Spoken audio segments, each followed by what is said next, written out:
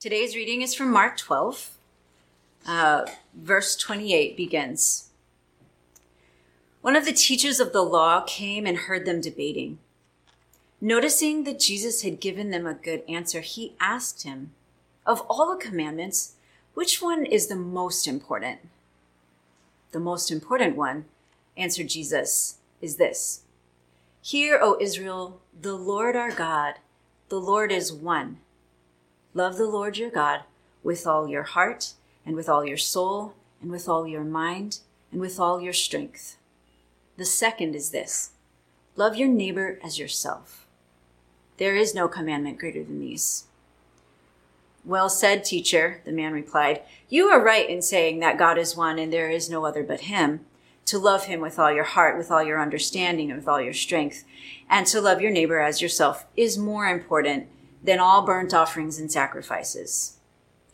When Jesus saw that he had answered wisely, he said to him, "You are not far from the kingdom of God." And from then on, no one dared ask him any more questions. This is the word of the Lord. Thanks be to God. Will you join me in prayer as Matthew comes? Lord, we thank you that your word is clear, that there are two commandments that are highest for us: to love you first with all of who we are and to love our neighbors as ourselves. God, help us hear this word from you. Be with Matthew as he comes and brings the message. Let him speak your words to us and help us to receive them from you, Lord. Give us courage to be obedient. Give us wisdom to know how to apply this message. We ask and we pray this for the sake of your kingdom and in the name of Jesus. Amen. Hey, good morning, Christ City Church. Thank you, everybody, for joining us, and pardon the technical difficulties earlier. We're glad that you stuck with us. It means a lot to me, and matter of fact, it means a lot to so many others who are watching alongside of you, to know that you're here, that you're tuning in, that you're listening, that you're praying, that you're taking notes, that you're leaving messages and prayers and hopes in the chat. It's an encouragement, and so I want to say thank you to you. And also, I want you to know that I've been praying for you, Justin and I and Andrea and Nikki and Lisa, that we've been praying for these times together, that they're meaningful for you as much as they can be given our distance and our ongoing isolation. I pray that this morning, that despite the distractions, that you're able to lean into the message and into this service, that you're present and aware and that you're engaged as much as you're able, because I believe that God has something to say to you this morning. He has something to say to me and say to all of us together. And so before we continue forward, I do want to pray again. I want to pray for you as you listen, as you gather yourselves, as you gather your Bibles and get your communion elements together. For those of you with young ones, as you settle them and get them situated. And for young folks, teenagers, I want to pray for you too. I know I'm not as suave as YouTubers and gamers, but I want you to know that I'm glad that you're here. Your presence matters. I believe that God has a word for you too. So let me just pray first for a moment. God, I thank you for everybody that is tuning in to this stream in this spot right here. God, as they're in their homes or in their living rooms or dining rooms or watching this in whatever way that they are, God, I pray that you would bless them, that you would meet with them. Holy Spirit, that you would animate this time for them, that you would remind them that you love them and care for them as you continue to woo all of us into deeper relationship with you. In Christ's name, amen. So I want to tell you a little something that you may not know about me. I actually, I like shopping. I like grocery shopping. I don't know if it's like the sort of the ancient hunter-gatherer in me or whatever it is, but I appreciate it. I like it. I like, going and seeing what the produce is, see what's up. I like, checking the price of ribs because I want to, I'm on the hunt there. I like kind of seeing what the new products are, what new spices and all of that. I like, kind of walking down the cleaning aisle because, I'm a bit of a neat freak. I want to see if there's any new products, kind of keep my kitchen and bathroom fresh. I appreciate shopping. I like it. I don't like, the self-checkout, not about that. I don't like, matter of fact, I don't like much that's self-automated. I think there's sort of a global conspiracy against me with the automation things. Like, I'm not about Siri. Alexa doesn't understand anything that I'm saying. I'm Apple Maps, Google Maps, all of them can't tell me how to get from one place to another. But I like the shopping. I like standing there. I like checking out. The thing is, I'm not always on point with it. One time, we had at the Watson house, we'd ran out of cereal and milk. I'm trying to be a good husband. I'm like, baby, I got this. I'll go to the store. I'll get the cereal and milk. We had some friends staying with us, James and Felicia. So we launch out. We go to the grocery store to get what we need to do. I get there. I grab the small shopping basket. I don't get the big one, and I don't get the little picnic basket because it's just cereal and milk. So I'm doing it. I'm doing my thing. I'm checking the prices. I'm seeing what's what. I'm trying to keep up on the latest of what's happening at the Harris Teeter and what they have to offer. And I'm not sure what happened, but at some point I looked at my small basket and I stand back and I'm actually quite amazed and impressed at what I've got loaded down in this thing. So I snap a picture of it, of what James and I had done, and I text it to Lisa. I got a picture of what I snapped, so I want you to see it. So you got to pick there. There's what I got. Now, if you can't see everything, let me just sort of give you a rundown. What I have in my basket at this point is I have 5 gallons of ice cream. Because it was buy one, get 4 free. I've got 12 packs of soda because it was also buy one, get 4 free. And if you want to know, I had 2 Coca-Colas. I had 1 pink lemonade. I had 1 Sprite and 1 grape Fanta because that's how I roll. I had 1 package of Oreos. I had 3 pork butts, which I barbecued later because the price per pound was good. I had 4 bags of chips. I had a 2-liter of ginger ale, and I had a thing of hummus. I don't know how the hummus got in there, but that's what it was. What I didn't have in my basket yet was cereal and milk. Now, I heard Lisa give me the directions. She told me the list. But when I got to the store, I got a little distracted. Now, eventually we did get what we were supposed to do, but just barely. I'm standing in line to check out, and then, I think James went and got what we were supposed to get, so it was a successful deal. But I tell you that story to say that there are times where we could hear something, but we don't really hear something. Where we can listen to the instructions and to the information and to the requests, but we don't hear them. And this morning I want us to hear in the biblical sense of the word. In the Bible, to hear, it means to do something, to hear from someone or to hear from the Lord. In the Bible, it always meant that the hearer was prompted to action. And this morning, in this moment, I want us to hear in the biblical sense of the word, and in our hearing, to be moved to steward that hearing through the living of our lives. So, Lord, give us ears to hear.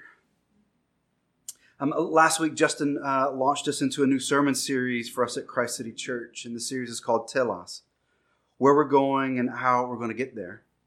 As he mentioned last week, telos is a Greek word that means aim or goal or purpose. And what we want to do in this series is to return to some of our church's anchoring purposes. We want to reflect again on our mission and consider how those anchoring truths continue to serve as faithful moorings for us as a church. And this morning I want to center on one of our anchoring values, that of loving God. And I pray that this value isn't unique to Christ City, but is one that is central to any church that is seeking to point people towards Jesus and to shape people into the ways of Jesus. Despite its ubiquity, loving God must take center stage in who we are as a church, and who we are as a people, and who we are as individuals. The passage that was read earlier was from Mark 12, and it's a passage that Justin referenced in last week's sermon. The passage is found in the Gospels of both Matthew, Mark, and Luke, and in each of the Gospels it's nearly verbatim as it is in Mark 12. These verses are often referred to as the greatest commandment, and as we'll see in a moment, is a verse that has been central to the Christian faith since Jesus' recitation of it, and also central to the Jewish faith prior to Jesus. So let's look again at Mark 12, verses 28 through 31. It says this: One of the teachers of the law came and heard them debating. Noticing that Jesus had given them a good answer, he asked him, "Of all the commandments, which is most important?" "The most important one," answered Jesus, "is this: Hear, O Israel, the Lord our God, the Lord is one. Love the Lord your God with all of your heart, with all of your soul, with all of your mind, and with all of your strength. And the second is this: love your neighbor as yourself. There is no commandment greater than these." What is happening here is that Jesus is being questioned by teachers of the law or Bible scholars of the day. They are attempting to test Jesus' theology. There's some variation in this scene depending on the gospel. But in each of the gospels, in each telling of this scene, there's a group of religious leaders aiming to challenge Jesus' teaching and Jesus' leadership. In Mark's account, there's been a number of questions that have been put to Jesus by the religious leaders of the day leading up to verse 28, which we just read. In Mark 12:13, Jesus is being asked questions about his political allegiances and where he stands in relationship to the government and government policies. In verses 18, Jesus is being asked about marriage and what constitutes a marriage. And in other words, Jesus is being grilled on topics that were divisive in his day, even as they're divisive in ours. And yet, it is into that context that a question is asked from what appears to be a genuine seeker. Jesus is asked of all of the commandments, of all of this that we've been talking about, of all of this debating, what's the most important? This teacher is asking Jesus, given all that's swirling around us in our day and what it means for us as a people of faith to be faithful, Jesus, what's most important? I can almost hear some exasperation in his voice. Where ought we look in the midst of so much that's clamoring for our attention? It's a relevant question, especially in the Jewish context of the day. There was a tendency within the Jewish tradition of Jesus' day to expand the law into hundreds of laws and thousands of rules and regulations. There were Jewish traditions in that time that identified 613 precepts or laws in the Hebrew Bible. Other traditions that held that there were more, others said there were slightly less. But the point was that there was an insurmountable number of laws that a faithful follower was required to keep. There were do's and don'ts, sacrifices to make, purities to keep, an unscalable mountain of religion. And the earnest questioner is asking, of all of this, what's the most important? Jesus responds to the man with a verse that would have dripped with meaning for him and for anyone within earshot. Hear this, Jesus says. The Lord our God, the Lord is one. Jesus, he's not making up a response. This isn't extemporaneous speaking that Jesus is doing. He's actually quoting another verse that would have been perhaps the most well-known verse in all of Judaism at that time. Jesus is quoting Deuteronomy 6. The verses in Deuteronomy Jesus is quoting, they were called the Shema in the Jewish tradition because Shema means hear. It's the first word in the verse in Hebrew. Shema Israel Adonai Eloheinu Adonai Echad. Shema Israel, the Lord your God, the Lord is one. In devout Jewish homes, this verse was recited twice a day and accompanied the recitation of the Ten Commandments. It was a verse as well as a daily liturgy done in Jewish homes as a way of reminding each other of the ongoing invitation to dwell in God's love. In verse 29, Jesus says the most important one, answered Jesus, is this, Hear, O Israel, the Lord our God, the Lord is one. Hear it in Deuteronomy, verses 4 and 5 of chapter 6. Hear, O Israel, the Lord your God, the Lord is one. Love the Lord your God with all your heart, with all your soul, and with all your strength. As it was recited, it was passed down to children in the home as a way to shape their lives and the souls of young people into the ways of God. Shema means to hear, as in to listen to, but its meaning is fuller than that in Hebrew. It means pay attention. It also carries the notion that the hearer is to respond to the hearing. To Shema is to ask someone to do something. In the Psalms, for example, when the psalmist writes in Psalm 61, Hear my cry, Shema my cry, O God. Give attention to my prayer. The psalmist isn't simply asking God to listen, but rather they're asking God to act on their behalf. To Shema requires action. In the Old Testament, the verbs to listen and to do, they aren't two different words, but they're the same word, Shema. This is why the prophets in the Old Testament, they would chastise Israel when they note that Israel has ears but aren't listening. They aren't practicing Shema. And so Jesus begins his response with the Shema, an exhortation to hear and to respond. The verse goes on to state that the Lord is one. The Hebrew word for one is ahad. It means one as in singular, but also alone as in distinct or unique or singular. And what Jesus is saying to the teacher of the law and to us is that the Lord is God alone. When this passage was first written in Deuteronomy, it was written into a polytheistic culture, and consequently, the Shema is a declaration that God isn't simply one among a pantheon of other gods, but that the God of Israel is God alone, is unique and distinct. As theologian Cheryl A. Brown notes, to say that God is one is not a quantitative designation, but qualitative. God is one in God's essence. God is not more than or better than, but altogether different from all of creation and all other gods. It is this uniqueness of God that then ushers in the call to love God. As a side note, it is also this uniqueness of God that calls forth our requirement to love our neighbor, those who, like us, are made in the image of this one unique, unmatched maker. Hear, O Israel, the Lord your God, the Lord is one.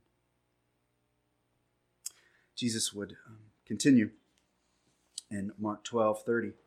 Love the Lord your God with all of your heart, with all of your soul, with all of your mind, with all of your strength.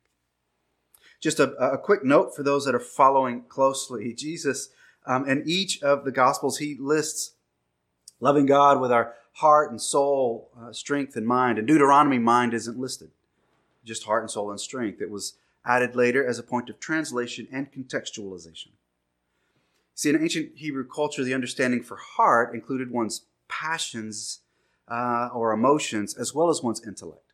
There wasn't a separation between emotion and thought. And in this sense, when the first Hebrew hearers heard heart, they knew that that meant one's affections and one's intellect. However, within ancient Greek contexts, emotions and thought were separated out. The heart, for Greeks, it wasn't the metaphor for thought as it was in the Hebrew understandings. So in the Old Testament, it was translated, and including the Shema, when they were translated into Greek, in order to capture the fullness of what was originally being communicated, mind was added. And so it is this Greek translation of the Hebrew text of Deuteronomy that Jesus is quoting and Mark is writing down. So when Jesus is saying to the seeker in Mark 12 and to us today, what he's saying is that what is most important is to love God with all of who you are. God invites you to love him with each aspect of what makes you you. Verse 30, love the Lord with all your heart, with all your soul, with all your mind, with all your strength. What is being communicated there is that whatever it is that you're passionate about, love God with those passions. That which has captured your affections, love God with those. The things that occupy your thoughts and your attention, well, let those things come under the loving canopy of God. And your life, the strength and life that courses through your body, will love God in a bodily, embodied way. Now, we could spend a lot of time dissecting these metaphors, each of the avenues through which we're to love God of heart and mind and soul and strength. And that's a noble task. But the thing that I think is perhaps maybe we should highlight the most is the repeated phrase in verse 30. Love the Lord your God with all your heart, with all your mind, with all. I think that's actually the more challenging component of the invitation, if we're honest. I'm okay to love God with part of those things. But Jesus is calling us as followers. What he's demanding of us as followers is that we are to love God with all of who we are. Now, I've been watching some old West Wing episodes on Netflix recently. Some of you I know are West Wing fans as well. I'm still in the first season. I just rewatched the episode where one of the characters, C.J. Cregg, is invited to join the presidential campaign for Jed Bartlett, the main protagonist of the show who becomes president. At the time, C.J. is making like a six-figure salary as a communications director for some Hollywood firm, and So she's being asked to leave that job and to join an effort. Well, she'll get like a monthly stipend of like a few $100. And there's no guarantee that the candidate's going to win. But she says yes to that invitation. And from there, she begins to reorient her entire life around this campaign. When she begins, she's not the most familiar with the candidate, with his positions or character or even his vision for America. But as the story unfolds, CJ's passions for the candidate grow. Her affections for the vision grow, and she continually marshals her intellect and her connections for the sake of this candidacy. She exhausts her life and strength and wagers her livelihood on the possibility of an election. I think some of you, I know that some of you know what that's like. That you have become captivated by a vision of what can be, of what could be or what should be. A vision for your life or for your family or for our country. And you've ordered your heart and your soul and mind and strength in such a way as to communicate your passion for that vision, your love for that possibility. What Jesus is saying to you and to me this morning is that those pursuits, as noble as many of them may be, are to be at best secondary to loving God with all of who we are. I think that this morning Jesus stands before us and he says to us the same that he said to that first questioner. Hear, O Israel. Hear, O Christ City. Hear, Justin, Antonio, Lisa, Sam, Kent, Josh, Chelsea, Chuck, Easy, Casey, Nicole, Matthew, Masbrito, Moore, Vicky, David, Nathan, Mike, Sarah, Tom. Hear, O church, the Lord is one. God is not content to be one of, the Lord is one. The invitation for some of us today is to abandon the things that have taken the place of God in our lives so that those things might find their rightful place in our lives, and so that God's love for us and our love for him might find its rightful place of primacy in our lives. Perhaps for some of us, the invitation is to love God with all of who we are. We've been loving God with parts and portions of our heart, with a percentage of our souls and minds and some of our strength, but God is inviting us into deeper and a fuller walk with him. God is inviting us to abandon halfway living and to embrace a life lived in the fullness of God's love for us and our love for him. I pray that today that we as a church and that we as a people and that each of us receives this invitation extended to us from Jesus to fully love God and to experience the fullness of God's love through Christ. So that from this anchoring place of God's love, we are then able to love our world with God's resounding love. I pray this morning that we would continue to say yes to the Lord and to his invitations. Let me pray for us.